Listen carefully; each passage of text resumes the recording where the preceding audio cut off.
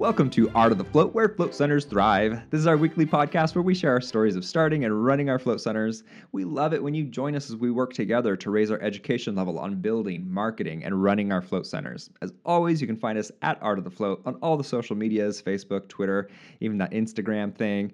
And as always, you can visit us at artofthefloat.com to find show notes, links, pictures, all that good stuff as you see fit. As always, I'm Dylan, your host, joined with Amy of Float Nashville. And before we get started, just want to give a shout out to Dawn Goldbacker and Christina Sprightly. I believe I'm pronouncing that correctly. I hope I am, Christina. I just want to say thank you guys so much for supporting us on Patreon. It means a lot to us. I think I've shared plenty about that in the past. But just, again, want to thank everybody. Really, truly appreciate your support using Patreon. Patreon.com/Art of the Float is where you want to go if you're interested in supporting us and also get access to lots of high-resolution photos of people floating that you can use for your marketing. So check that out. And again, we appreciate your support. I also want to give a shout-out to FloatHelm. FloatHelm.com is where you want to go to schedule your free tour of FloatHelm. And not just a video of a tour, but this is actually somebody being on the phone with you, walking you through their software and being able to see exactly how it's going to be customized for your business, because you might not just have float tanks. You might have massage, acupuncture, yoga, all these other things, and you're going to want them on the phone and being able to demonstrate live in front of you how that's going to work. So, I mean, you can't ask for more than that. That's pretty great. You don't get that with the other software companies. So again, FloatHelm.com is where you want to go. I'm really excited. Our guest tonight is Mike Arneson of Upbuild, and he is an SEO expert. He knows everything about all that code information going on behind the scenes, and he's going to join us and talk about some, honestly, a little bit hardcore, a little nitty-gritty, geeky information, but we're going to break it down and really understand what float centers should be looking at in Google Analytics, how we can design our websites, and just really understand the website side of things that's going on that can sometimes give us a little bit of a glazed over look in our eyes and really actually be engaged with Google Analytics, understand what kind of information it's giving us, and then maybe even find out what we can do to improve those metrics. So that's coming up in just a little bit here. Amy, Brian. Oh, Brian is also with me tonight too. I guess I should mention that as well. Hi, Brian. I'm always here. Yeah, he is. He's always here. But he's got something to share this week. But first, I do want to say hi to Amy and invite you to tell us about your week. Hey there. Hey there. It has been an interesting week. We are right in the thick of build out now. Congrats. And yeah. This is where you kick back, right? And just drink beer. Yeah, exactly. You just kind of watch it all come together. It's like magic. It's amazing. Now, this week has been particularly frustrating, but not in the normal way. Frustrating in that so we have to get our signage done, but my my graphic designer, hasn't gotten me a vector yet, so they can finish that. I have some graphic work to do. I have another designer working on that, but he hasn't gotten anything to me. Every time I try to go do something else is standing in my way. So after a few days of what felt like hitting my head up against the wall, I decided that I'm going to dig into some of the more fun stuff. Well, perception of fun stuff for a business owner. Right. And just kind of play a little bit this week. So I've been doing some things like picking out. Mark and I have been picking out our scents. We have an Aromatech system, which is a air scent system, and we have been sniffing a lot of smells, arguing about which smell is going to be better, which smell represents the business a little better than the other. So it's actually kind of fun, even though Mark and I don't necessarily have the same taste in smells. But we've been doing things like that. I'm sorry, go ahead. You were going to say something? Not a shocker. That's just not shocking. Yeah, I know. Yeah, Mark, we cannot have the place smelling like coffee. I'm sorry, coffee is not going to be our branded scent. But, worth a shot. That's great. We were looking over our playlist, our music selections. So we have decided to go with Spotify's Soundtrack Your Business program for our music in the next location. And they have a lot of playlists and a lot of channels to choose from. Okay. So we've been listening to a lot of music, trying to find something that just feels right for our center. Mm-hmm. And, it's kind of fun. You get to sit there and, well, I do live in Nashville, so critiquing music seems to come naturally to everyone around here. Right. Yeah. So that's been kind of fun. We have been choosing paint colors. One thing I realized, we have a lot of walls that need paint. So many paint colors. Some ways it's overwhelming, but once our designer narrowed it down and she's like, okay, for this room, here's like 4 choices. Pick one of these. It's not so bad, right? Right. That's So, nice. That's nice. yeah. So it's been fun. It's just little design things. I'm not really good at this stuff, but it's still kind of fun to explore and create something that feels right to your brand. It reminds me a lot of Lance, how he would always talk about wanting to make his place feel having that sensory spa feel, having the, being very particular Right. about the way it smelled, about the way the fabrics felt, about the way Mm-hmm. the lighting was, that sort of thing. Doing those kinds of touches, even though for someone like me they're a bit arduous, in the end of the day, they're the things that you can see and feel and smell, and you feel like you've gotten somewhere. You feel like you've actually accomplished something. Because I've been going to the space, the location, and they finally got the walls up as far as the just the without the drywall up yet. The But framing. thank you, framing. Mhm. That's the word I'm thinking of. It's been a long day. But I've been going for a week, and it's all still looks the same to me. Even though I know they've been extraordinarily busy doing things like putting up the walls. By the way, interesting thing.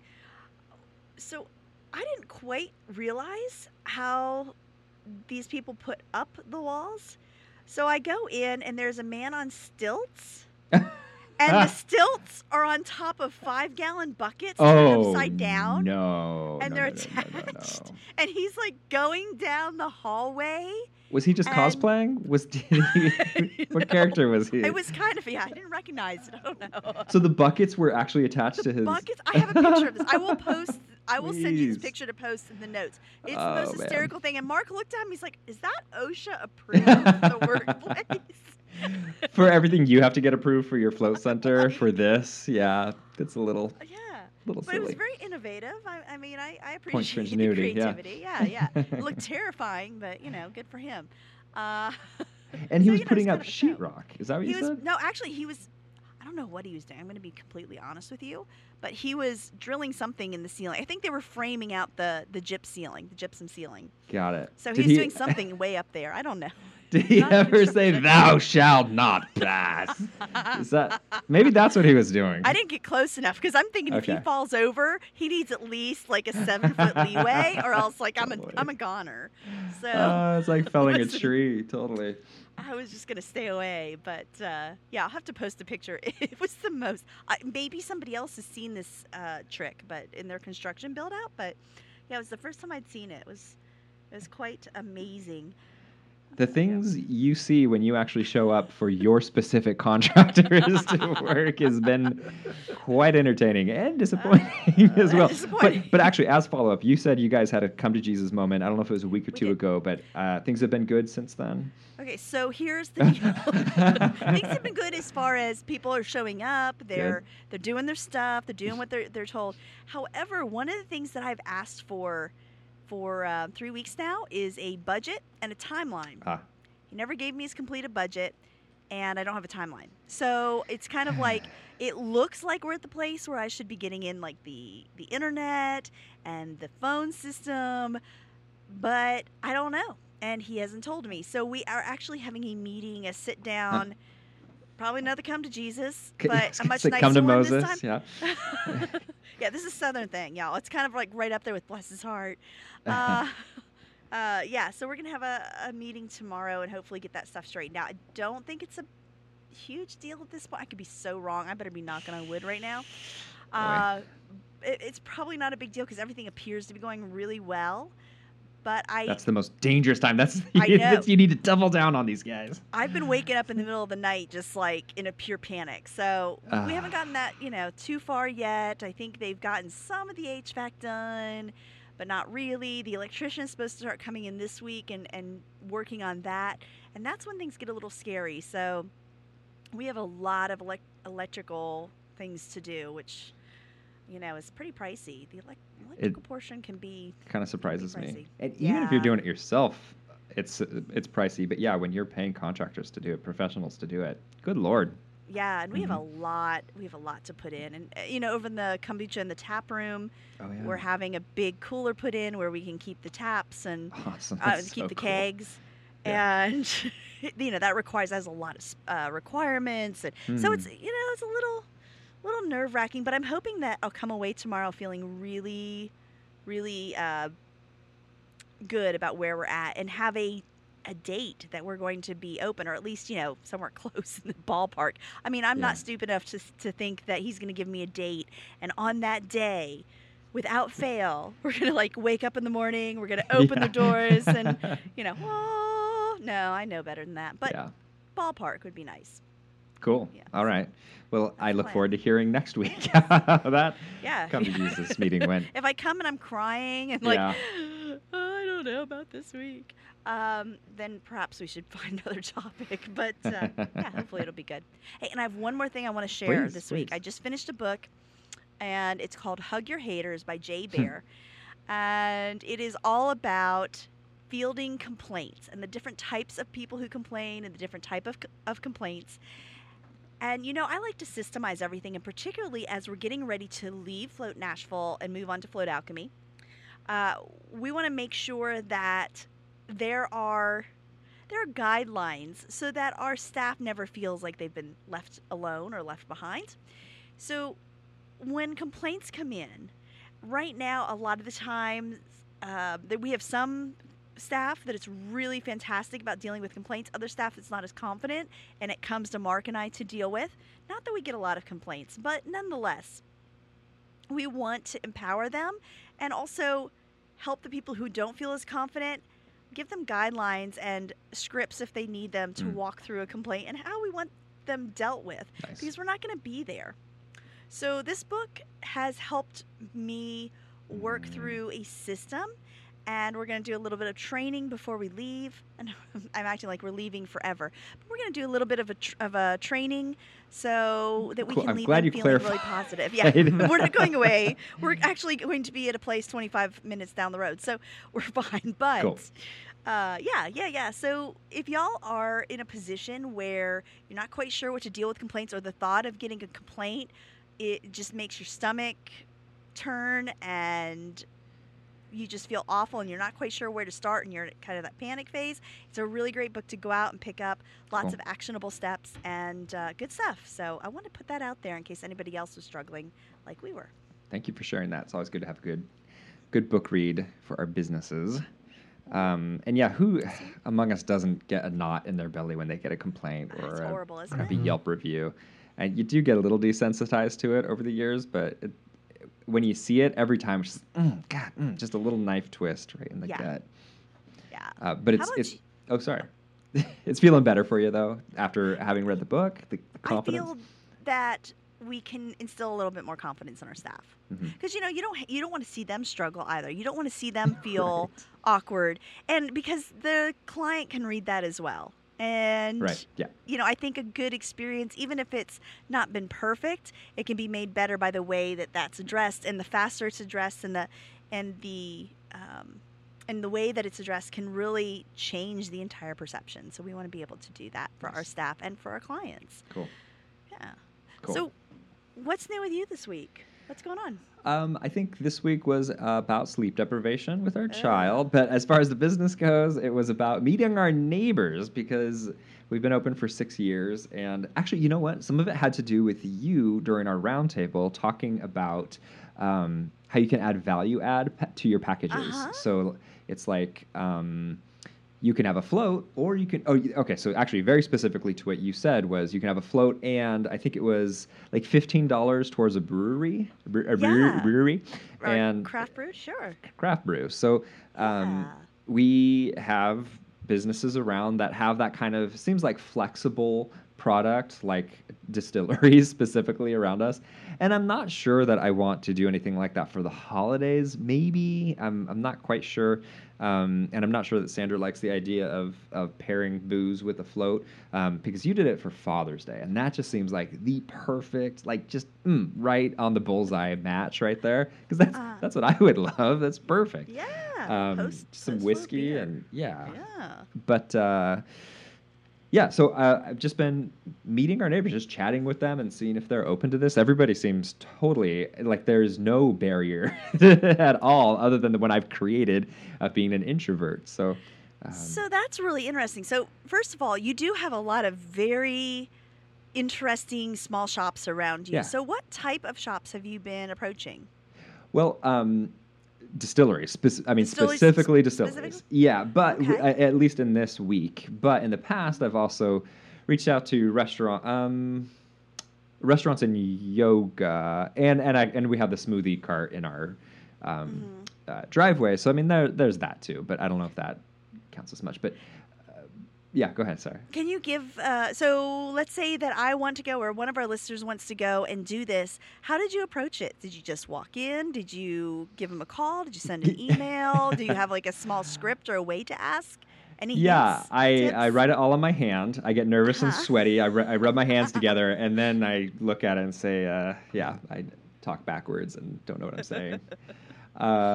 It's like asking a girl out in middle school is exactly. If you want to know exactly what it's like for me, it's like that.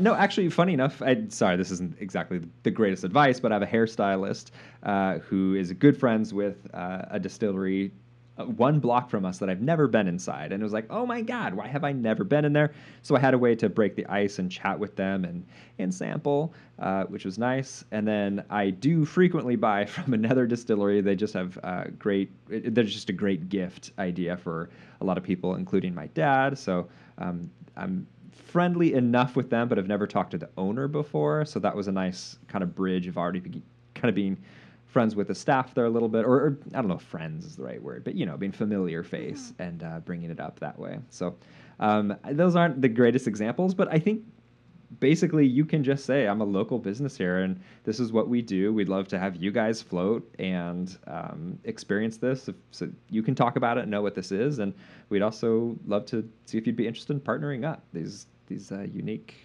things that we do. So far, everybody seems really in. And maybe it's partly that it's Portland. Everybody's like, yeah, floating, that's weird. We do booze. Yeah, let's throw these things together and let's do something. I don't know. Maybe there are other cities or towns that wouldn't be as excited about that, but it's working out for us.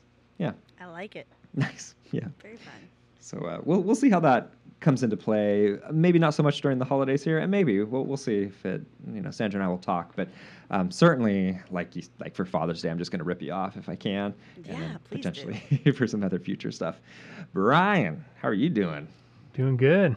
Yeah, nice.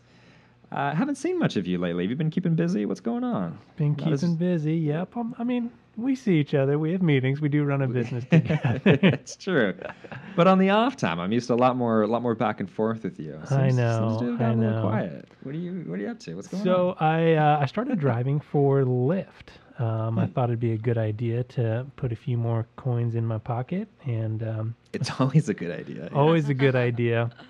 Especially recently, I've been following cryptocurrency like Bitcoins and et cetera for a number of years. And I kind of made a decision. I was like, you know what? No more. The only money you can put into the cryptocurrency market is like side hustle money from things like Lyft. So that's my extra play. That's my gambling funny. money. Right. To play with. So it took a while to get approved, probably about a week and a half, and I just had my first day driving for Lyft this last week. Sweet. And, first ride I was a little nervous, went okay. Second ride went pretty good.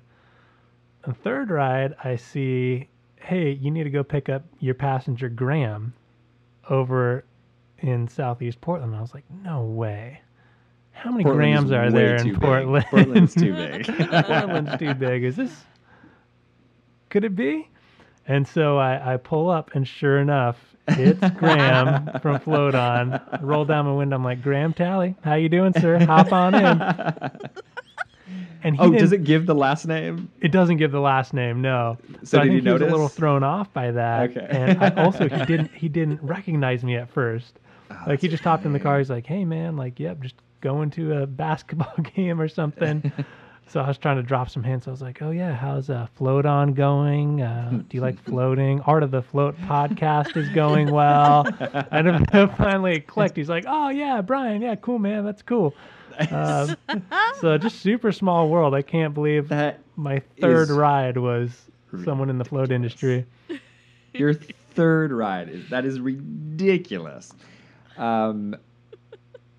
I can't handle it. But I do understand him not recognizing you because he's used to seeing you across the table with a beer in your hands. Right. Pretty right. sloshed. I'm not gonna lie, Brian. All right, Brian all likes to knock right, him back. No. but yeah, like you being the driver, that just I could totally understand him not recognizing you, and I love the idea of you dropping hints. So Graham, I know you listen to every episode. Thanks for driving with me. You were a great passenger.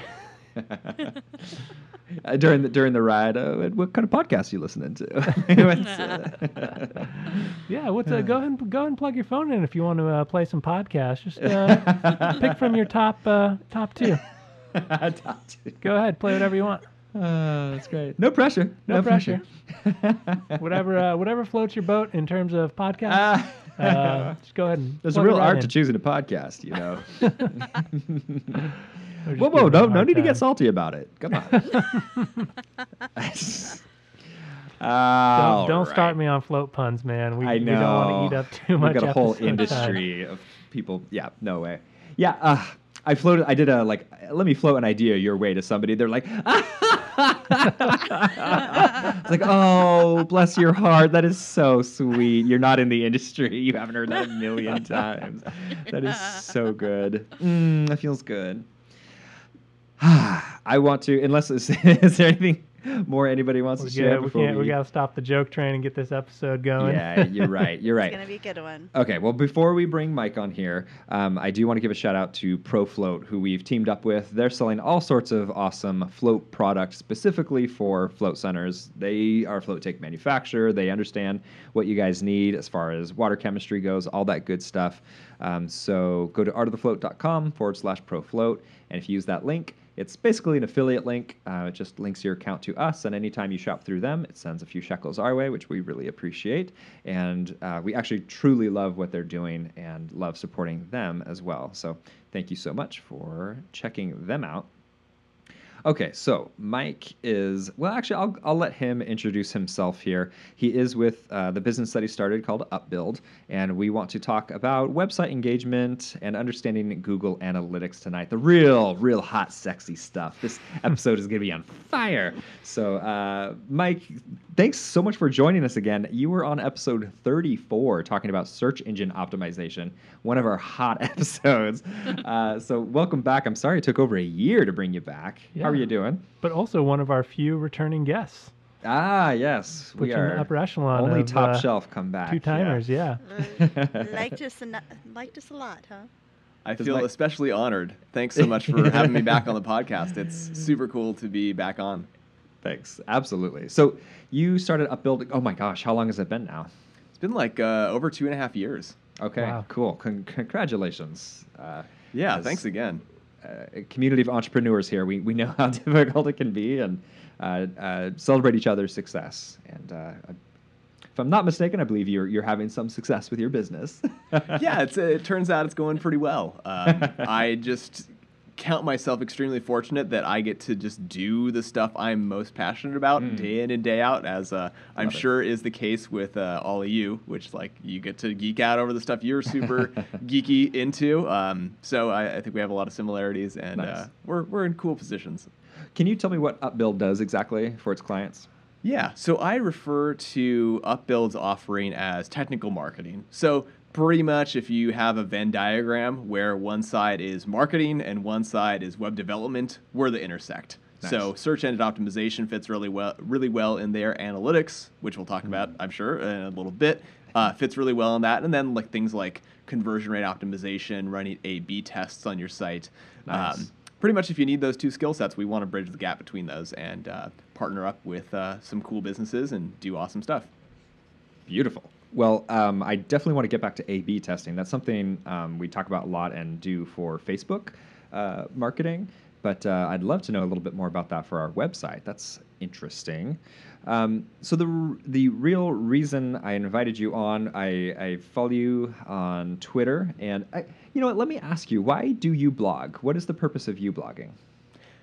That's a fantastic question. I don't know if I've ever been asked that on a podcast before, but I kind of love it because more than a few times I've brought this up to my team. The question of who do we blog for, or who do I blog for as the person who's kind of tasked with being the fearless leader of the organization. I think it's easy for folks in our industry, in search marketing or web analytics, to feel that like in order to have something that's worth saying, you need to have like some brilliant idea that is going to impress the thought leaders in the space. So like the CEO of like the biggest search engine optimization company, like I need to impress that guy. And like if I can't come up with something that's that good, blogging is too intimidating. Really, I mean, you can re-listen to my first episode on Art of the Float podcast to learn about like how I got into this thing. But the TLDR of it is that I realized that this was something I was super passionate about, and I really wanted to learn as much as I could. So I read a lot of cool content. I came up with ideas by observing what other people did. So blogging to me a lot is, it is in large part about giving back to kind of the industry and the space that allowed me to be successful by sharing their ideas so transparently and publicly. And also, like, I like to geek out on stuff and be like, hey, here's this ridiculous thing that I did. And I put it on the internet, and sometimes people are like, that's really cool. As is the case with one of my recent posts that caught your attention, which is very awesome. Funny. Nice. Okay, great. Well, great. So yes, that your blog post about bounce rates on your Google Analytics, and not just the bounce rates, but what does the bounce actually mean?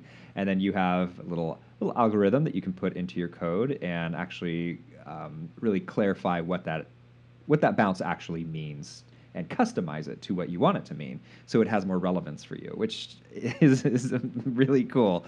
But I think maybe we're getting a little ahead of ourselves. I almost skipped past the what is a bounce, because I know what a bounce rate is, and I understand that. So I almost skipped it, but the link didn't work. And I think it had to do with my phone, not with your website, don't worry. So I ended up starting to read it, and I went, oh, this is different than I thought. So can you tell us what a bounce rate is? Absolutely. Or I keep saying rate. What should I be saying? Just what a bounce is? I make the same exact... I don't know, I wouldn't say mistake, but I use those terms interchangeably. I'll be like, okay, bounce is what I'm talking about here, and then 10 seconds later I'll say bounce rate. Okay. So a bounce is a specific type of user interaction or a scenario that a user interacts with your site within, and the bounce rate is the percentage of those that occur out of your total visits. Mm-hmm. So I'll start with, I guess, the popular misconception of what a bounce is. And then we can talk about what it actually is. So bounce rate, when you typically hear about it in conversation with people who operate websites, whether or not they're like officially in marketing roles, they could be site owners who run float centers. The bounce rate is typically viewed as a bad thing. And it's like, hey, if I have a high bounce rate, that probably means my site isn't doing well, right? Totally, yeah. So you see something like a 97% bounce rate, and you're like, whoa, that must mean my site is not doing well. People aren't reading my blog; they're getting there and clicking away immediately. And especially because of how it's named, like it conjures up this image of like somebody hits this wall on your website and they bounce off and they don't come to your site, and it's a terrible user experience for that user, and it's a terrible success indicator for your website, or an inverse success indicator. Right. Or as you, I think you'll get about 50% of the population with your metaphor, which was, I believe, a dwarf bouncing off of, I don't know, I forget what it was, off of a shield. Yeah, dwarf bouncing off of a broad shield and just bouncing off into the distance. to get the other 50% for our sci-fi listeners, it's like you're on Arrakis and Harkonnen shoots a blaster at you, but your shield, it bounces right off because it was going too fast. If they slowed it down, a knife, a dagger will get through there. Good. So we have our entire audience understands what a bounce is now. Good. So please, okay. So Yes. so that's the conception of what it is. Yeah, and so when probably one of the most common questions that I'm asked as, quote unquote thought leader in analytics and such is, what's a good bounce rate? Or, even I taught a class today at Portland State University about, Web Analytics 101. And right off the bat, people wanted to know, what's a bounce rate we should shoot for on our website? Oh, Like, that's I run a so marketing interesting. site. What should my bounce rate be? My boss says like 60% bounce rate is bad. What can how can I find like an industry benchmark, or how can I figure out my Yes. competitor's bounce rate? And Oh, the wow. thing is, one, we'll get into this maybe a little bit more later. The bounce rate that you should aspire to is going to be entirely dependent on the objectives of your site. Because let's, before that, talk about what a bounce rate or what a bounce actually is. Right. So the way that analytics platforms operate is that they are logging interactions on a website and recording those, essentially their data hits, to give you a picture of how people are using your site. So if you go to somebody's homepage, to thefloatshop.com, for example, or Out of the Float podcast, you go to the homepage and it says, oh, actually, somebody viewed the page. We're going to send that and record that hit in analytics. And in order to see something like, hey, time on site, that's a metric that everybody can understand, like how long did somebody spend on a website. Mm-hmm. To calculate that, the way that any analytics platform does that is it needs at least 2 reference points between which it can calculate the time difference in milliseconds and figure out how many seconds occurred between those 2 things. Mm-hmm. The one thing that is not necessarily super apparent when you're looking at like these reports in an analytics platform is if somebody views your homepage and then 2 seconds later they go to the next page, that's a 2-second visit.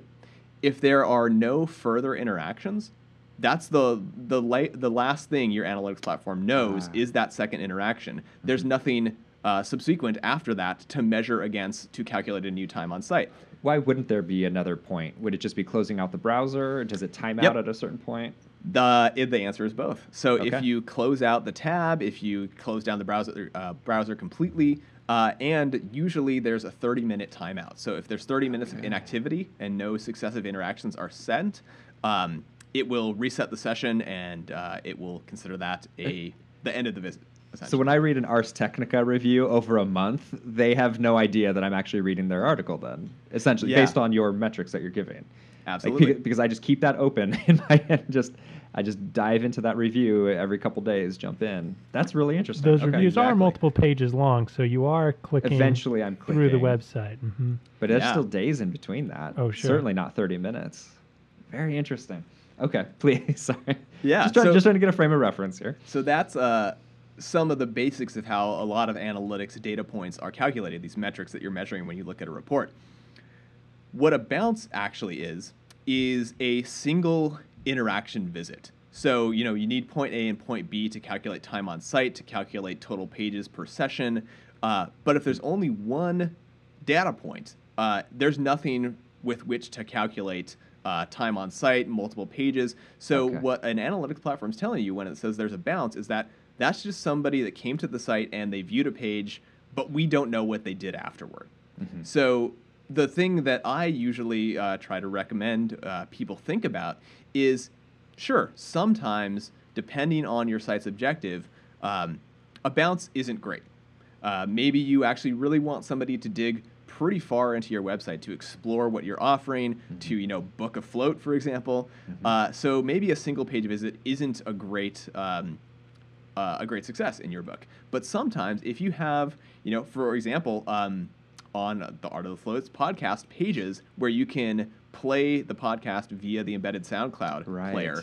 Yes. If somebody goes to that page and because, let's say Brian shares it on the Facebook page, Yeah. somebody comes to the episode page, they listen to the whole thing. Yeah. That listening action isn't actually communicating with Google Analytics, but that initial page view was. So if somebody spends 30 minutes or an hour listening to that page and then they're like, that was a great podcast. Let me copy the URL. I'm going to share it on Twitter. I'm going to share it on LinkedIn. I'm going to share it on Facebook. I'm going to Just bookmark like all this of for our later. listeners do. We love it when they do that. Exactly. Yep. Like every single listener does. If everybody does that same interaction, that same kind of representative journey, the bounce rate for your episode page is going to be 100%. Because there was only one initial interaction and nothing else happened after that. Right, And it's not yeah. necessarily a bad thing. It's just that Google Analytics, or other platforms for that matter, just doesn't have anything to calculate between. So it has that one interaction, that's it. So that's what a bounce is, and that's what a bounce rate represents. Thank you so much. I think that is a huge eye-opener right there of just how, I don't know, how dumb it is. Like, and I don't mean like stupid, like that's a dumb idea, but I mean it just it lacks metrics, basically. It just lacks information to be able to tell you. It's just a dumber piece of information, and same with the time on site as well. It's much simpler than I thought. So thanks for the bounce information and the time on site as well. That's really interesting. So then, do we just put our hands up in the air and shrug and go, okay, so what is a good bounce rate then, or what is our objective? Where do we go from there? So I think at a basic level, if we're going to say, like, let's just stick with Analytics 101, the thing to do would be to think about it and figure out what really makes sense for your site's objectives. So if you're a content site, or like your primary thing you're doing is creating blog content that you want people to read, or you're trying to be like a quick answer site. So if like, you go to eHow or something, those people who are getting a lot of value from the site aren't necessarily going to have any reason to dig in to your site. And actually, if they have to poke around on your site, that's actually kind of a negative quality signal. Right, like that right. means that the first thing they landed on didn't answer their question. Funny, yeah. So first, figure out if your situation warrants having a low bounce rate. And the other thing to do, the next most advanced step that you can do, is actually hack your bounce rate a little bit.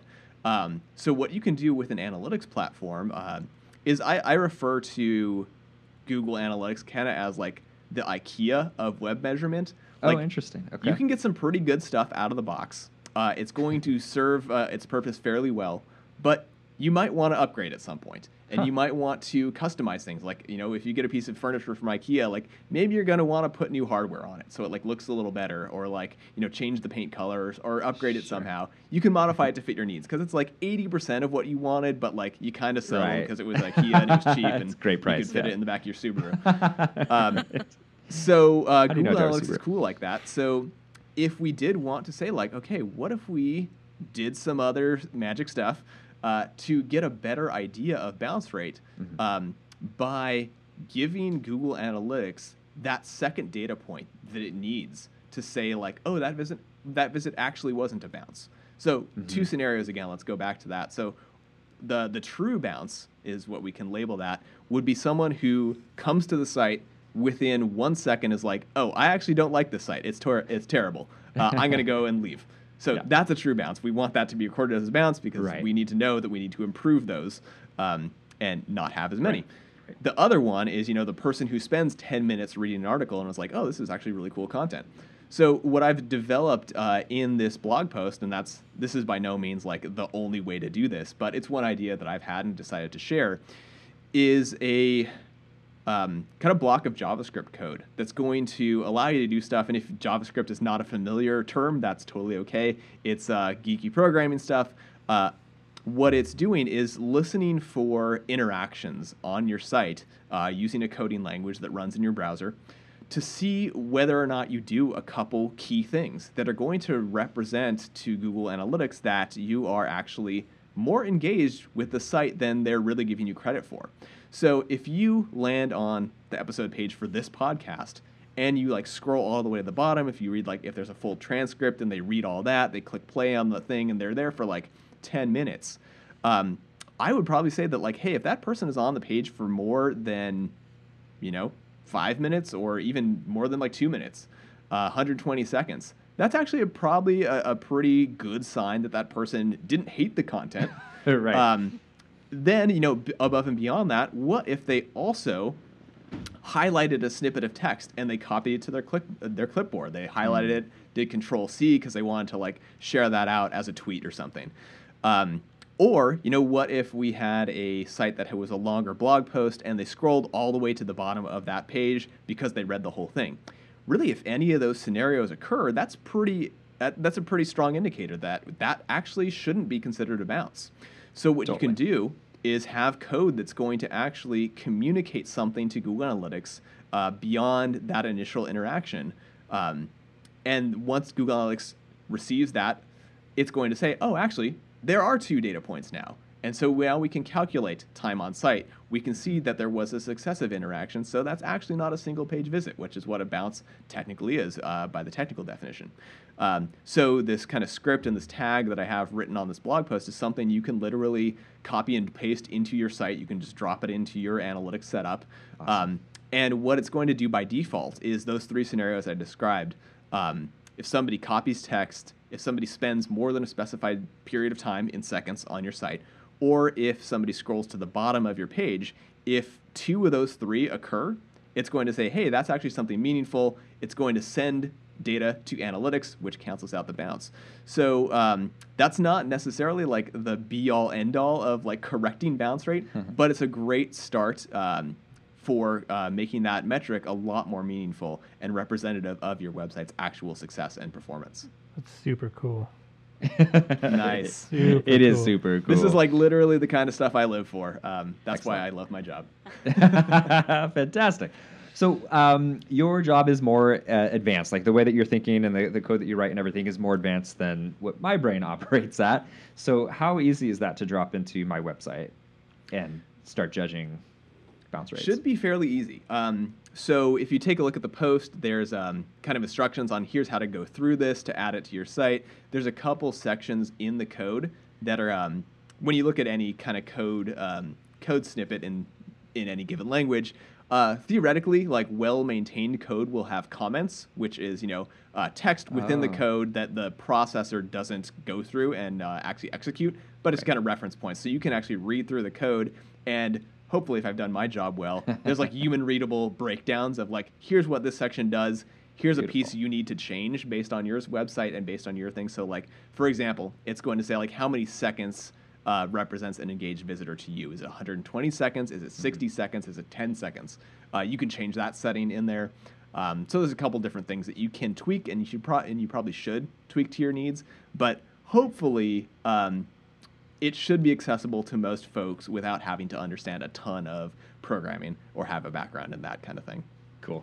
I love it. And I don't know if we mentioned it already yet, but we'll have a link to that blog post in the show notes. Yeah, people that want to give it a go. And in the newsletter as well. Mm-hmm. We're putting it out there as well. Cool. Yeah.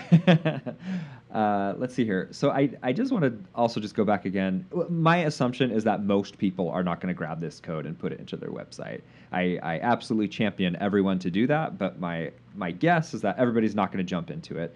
But I think the understanding of a bounce rate and being able to understand, am I working on my blog? Like, do I have a ton of people coming to my blog and it looks like they're just bouncing? That might not be an accurate assessment of how they're reading it based on Google Analytics standard view.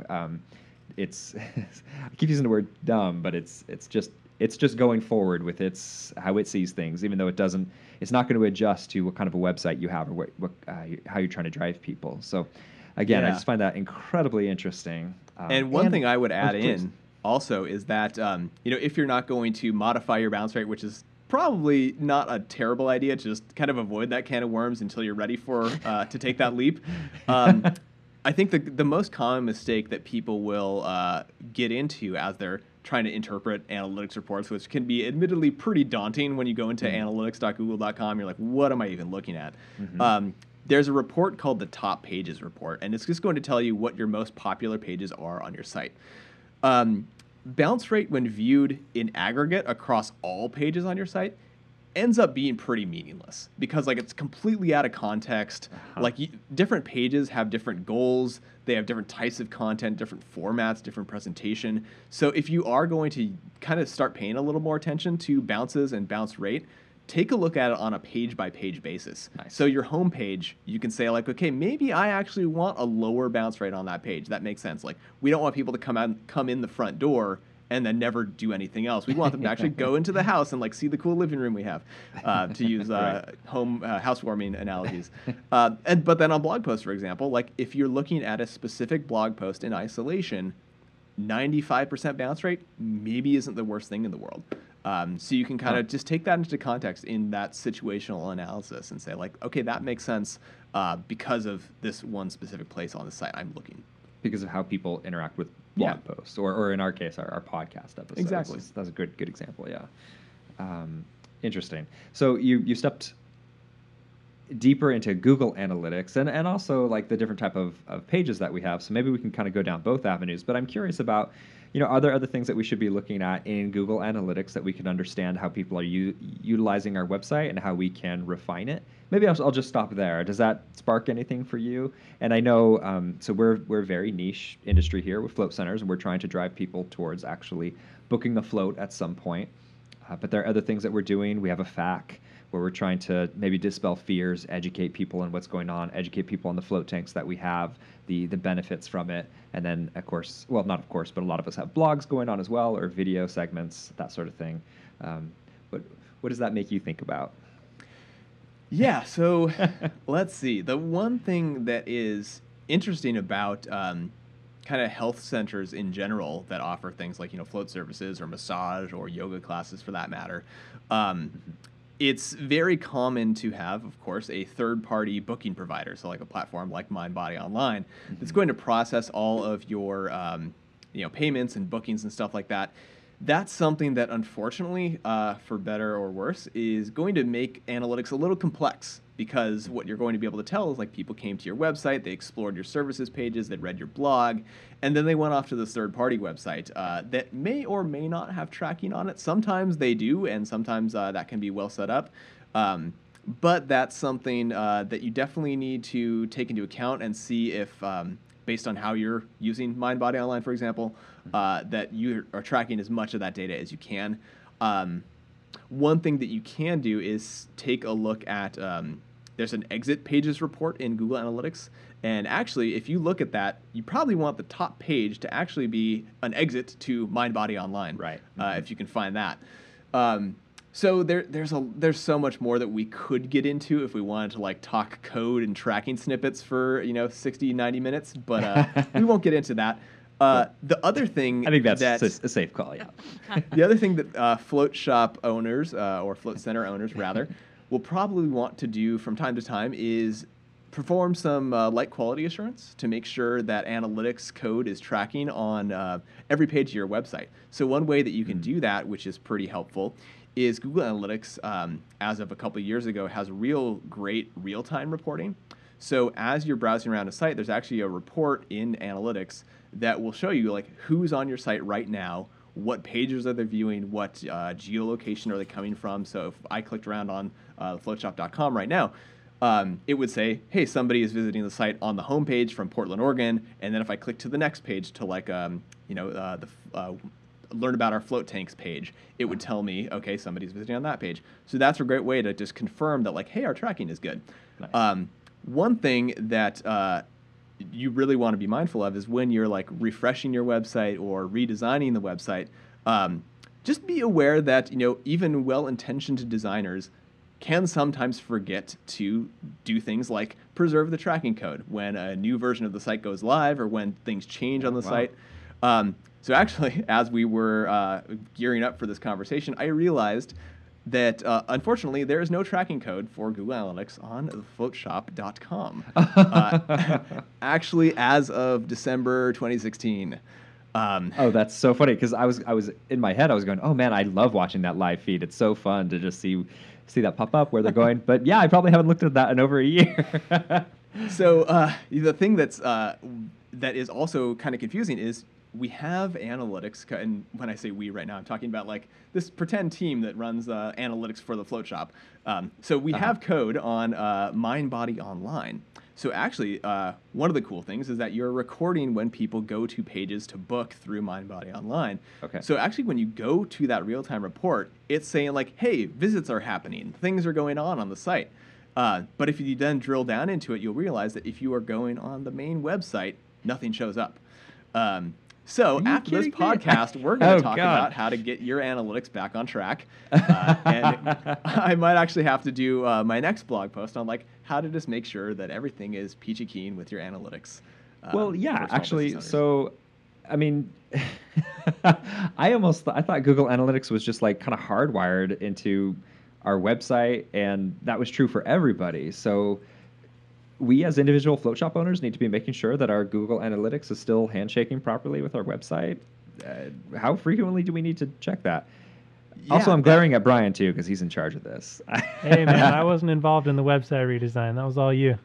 Interesting. Good call. Oh yeah, that's true. You're right. I had Sorry, hands Mike. off of that. Yeah. So I would give this recommendation to any small business owner, and this is the recommendation that I give to all the clients that Upbuild works with, is like, basically, if you know that you're changing something on the website, either make sure you're checking that stuff on your own, or you tell somebody who is going to be checking it for you. So yeah, with something like a website redesign, if you are just refreshing the look and feel of your website, maybe it's not, I wouldn't say with 100% certainty that you are at risk for like losing analytics data, but there's a fair chance that that may happen. If you're replatforming, absolutely, that stuff is not going to carry over. So if, for example, Sure. you're like, hey, I'm sick of managing my WordPress site, I want to switch to Squarespace. You definitely need to go and set up that because it's set up differently in each major content management system. If you're on Wix, for example, that's going to be another kind of setup process. The cool thing that's very helpful for people who just don't have time and resources to like deal with all this technical junk is most content management systems like WordPress, Squarespace, Wix. I think those are probably the major ones for float centers. Will have a plugin where all you have to do is paste in the account ID for your Google Analytics, and it's going to do the rest. It's going to understand, they keep that stuff very up to date, and they're like, okay, here's Google's code template that they use to track analytics. We're just going to put your unique ID in there, and then the site is going to take care of everything else. So, Mike, is there a plugin you recommend? Because I think what happened with the Float Shop is during the redesign, it was a completely brand new WordPress install that was migrated over. And so I don't think that's where the tracking code got lost. So if we were to fix that, do you have a plugin that you recommend, either Yoast SEO or Jetpack, or I don't know what the options are out there?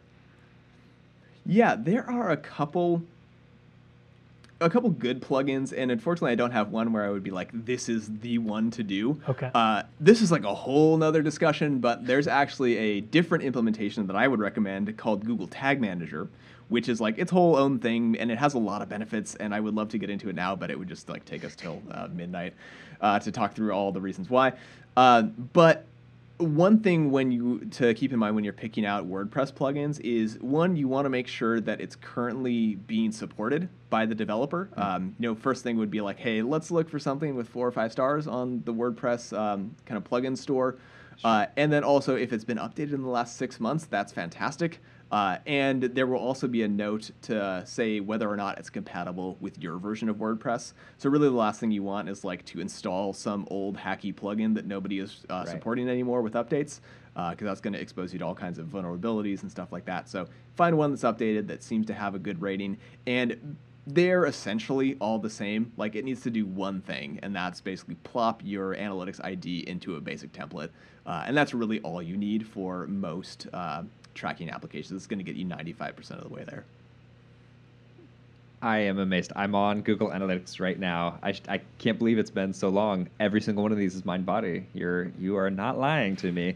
That is crazy, and it's really exposing my ignorance of how these things are hooked up too. I really just thought every float center owner out there is plugged into Google Analytics and could do this. But Yeah, I mean, I don't even remember 6 years ago how we set this up. Right. I think you're making the assumption that, people search for things on Google and Google is recording that. Well, yeah, I guess I just was ignorant of like, oh yeah, how would that be associated with our website? Like, there would have to be some kind of agreement at some point between the Google and WordPress. So yeah, okay. So Yeah, good the question, more we Brian. Yeah, know. sorry, I'm on my heels here, reeling. So I hope I didn't throw anybody under the bus here with this analytics finding. But yeah, Right. we'll definitely touch base afterward and make sure we get you set up really well. And we could probably use you as an example of some cool advanced stuff for float centers. I'll take it. Thank you, Mike. Cool, let's do it. So we talked about the Google Analytics and things to look at in there, and I'm curious, are there any things that come up at you for how to, I don't know if utilize our website or organize our website, and I don't want to get as narrowed down as like keywords on a website, but like how its layout is or its organization. Are there any things that come out to you where it's like, yeah, you should definitely have these things in mind in designing your website? Yeah, I would say that one of the most frequently overlooked things in kind of web design, which is really trying to convey a message and a feeling and the benefits of some kind of lifestyle change, which is awesome about floating, is that sometimes we get really into kind of telling the story that we forget to actually ask folks to do something that we want them to do. So one thing that I think any float center can take back is every key page where you want somebody to do something, you have to remember to ask them to do the thing. So having a call to action, which we call a CTA in the industry, would be like, hey, book your float now. So if we're looking at like what is floating on a standard float site and it's going to outline all the benefits of floating, let's make sure to include some prominent button that actually draws the eye to that specific location, that it's included in a spot that's prominent, that the font is large enough to say like, hey, actually, now that you've read 50% of everything we have to say about floating, maybe consider booking one. And then again, even at the end, like you can ask twice, that's allowed. At the end of the content, you can say, hey, actually, now that you've read all of this, wouldn't you want to like book a float and experience this for yourself? So you can do that on the About Floating page. You can do the same thing if your center offers massages, acupuncture, counseling, all that good stuff. Sure. And then also, even within your top-level navigation on a standard float center website, if you wanted to put your schedule now or book a float link in a different color where it stands out more than anything else on that page, if I always like to think about why does the site exist? Right. And of course, one of the reasons the site exists is going to be to communicate the benefits, to educate, to inspire, which is all admirable and awesome stuff. But really, at the end of the day, the site is there to allow people to come to your float center with the least friction possible. Right. So kind of thinking about what is the purpose of the site and what is the purpose on a page-by-page basis of this specific page. Because also sometimes it's worth noting, like the call to action maybe isn't always book a float. Maybe from the homepage, the call to action is like, first, learn a little bit more about our float tanks. Nice. And then let's go back into, the differences between open float tanks and closed float tanks. And from there, then we actually funnel them into here's how to book your float in the easiest way possible. Nice. Great. Yeah, that's a good note right there for sure. What do you think about putting a book your float link on blog posts? I mean, you blog, but I mean, do you have a call to action on a blog post, or is that really just this is goodwill, good fortune content to put out to the community? Yeah, I mean, I absolutely believe in the goodwill content and just like putting out the good vibes, giving as much information as you can, and kind of being confident in the belief that like that will come back to you. But also, it's funny, I have a little note on my screen right now that's like, ask Ashley to mock up a call to action for our blog posts. Oh, no way. So I was like literally Okay. thinking about this with the bounce rate blog post that I just Funny. wrote. And I was like, we should really have some kind of call to action to like, not necessarily like, hey, talk to us for, spending $6,000 a month on a consulting agreement, but like, learn more. Like, can we send you a white paper or like download our case study or something? Right. To say Cool. like, hey, if people are engaged and they like your content, or I mean, I think what I would probably do on blog posts, and I think this is much more aligned with the mindset that a blog reader is in, is at the end or even midway through a post, having something to sign up for the newsletter. Like that's pretty non-committal. And that's basically in tune with what you're already doing, which is sharing content. It's like, hey, you like this content? Let's share Right. more content with you. And it's pretty passive. We're not asking you for money.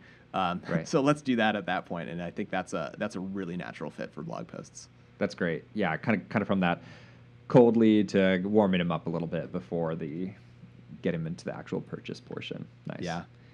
Yeah. Those $6,000 commitments usually aren't at the end of a blog post. I'm not quite ready to pull the trigger. Yeah.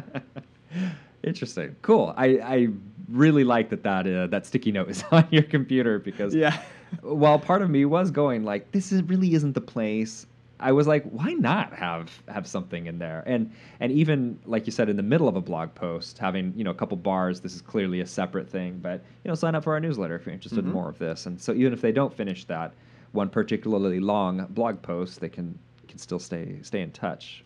Or we can stay in touch with them, I should say. Interesting. Very cool.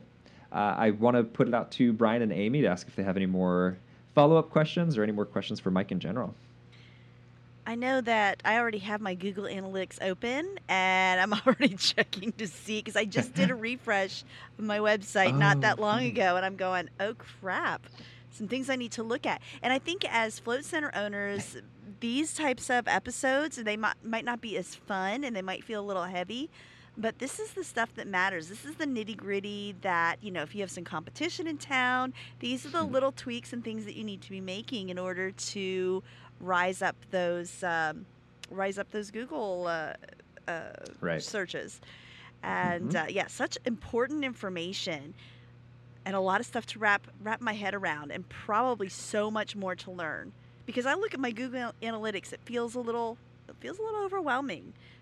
But would you say, is there, I know we're talking about bounce rates tonight, but as we're looking at the analytics, are there some other numbers or other things that we should be checking for, measurements, that sort of thing, that can just give us little hints as to how we're doing or things that we need to tweak? What else should we be looking for? Yeah, I mean, one thing that will definitely be beneficial to set up would be some kind of goal conversion event. So usually if you have, Mindbody Online set up, or if you have your own kind of booking engine that you have rolled into your website, hopefully you have like a thank you page that's going to say, hey, when somebody books their appointment and then we, take their credit card information, we send it through a thank you page. You can set that up in analytics to say, hey, when somebody views that page, we consider that the best thing that can happen on our website. So you can get a report to say like, hey, okay, we had 24 conversions this week for booking a float, and then within that you can break it down by social channel. So you can see like, hey, Facebook gave us 12 conversions and Google search gave us 2 conversions, and as it turns out, like Twitter didn't give us any and really hasn't given us any. So that can give you a good idea of like, where should we invest, and what what is paying off in terms of like marketing spend that we may be allocating to like Facebook ads, or stuff like that. And then another one, I could recommend stuff all day for things to look into. But if people listening to this podcast would like to learn a little bit more about, like, one, how analytics works, and two, of course, like how to read reports and how to get actual insight from them, Google actually offers an awesome resource, which you can find if you just Google Google Analytics Academy. So they have training courses that are completely free. They're interactive content. And you can go through a course called Google Analytics for Beginners and take a look at that. That's a really great place to start if you were like super motivated to go even deeper. There's 3 other courses that go and just get much more further down the rabbit hole.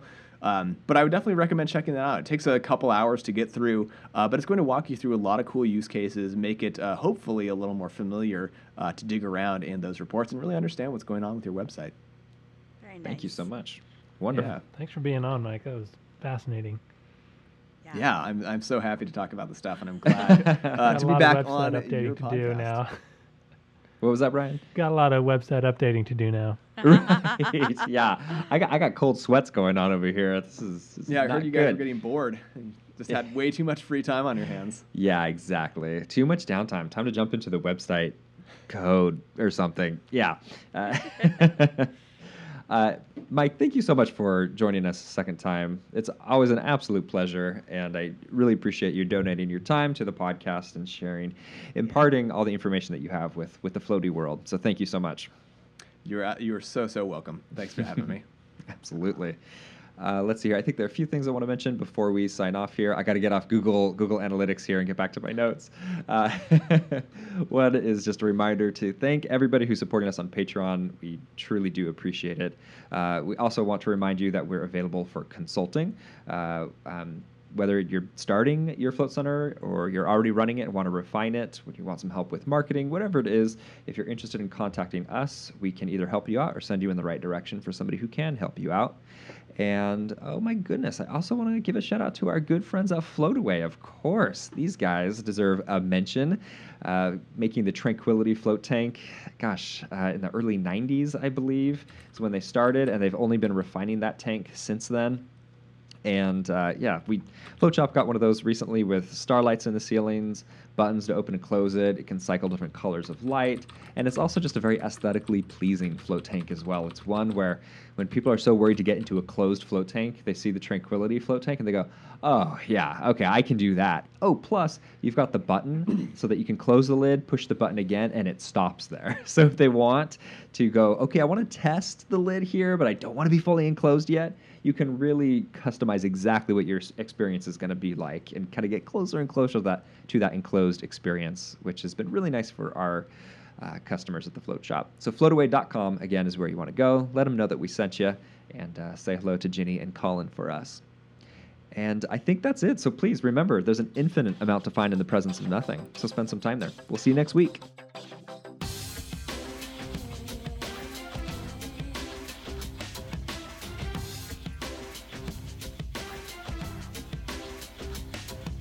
You're listening to Art of the Float.